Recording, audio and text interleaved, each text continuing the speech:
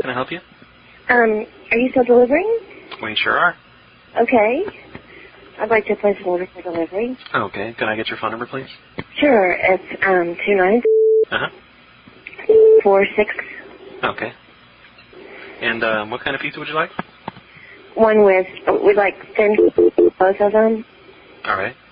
One with cheese, and the other with pepperoni, but easy on the pepperoni.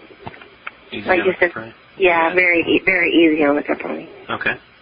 Can we have no pepperoni instead?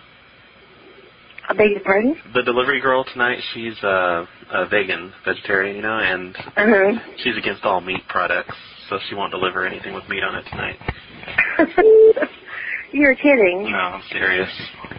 It was. Well, then I don't want to order from you. It was kind of slow tonight, so we sent the other delivery guy home, and she's the only one left, and she won't deliver meat products. Well, thanks anyway then. Oh, you don't want to order? Right.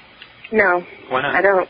Well, if I can't order what I want, then I'm not going to order. Well, that's kind of rude. I mean, why'd you call and waste my time? You're pretty fucking rude. Well, so, at least I didn't cuss at you. Well, I'm cussing at you. So I would deliver it, but I don't have a driver's license.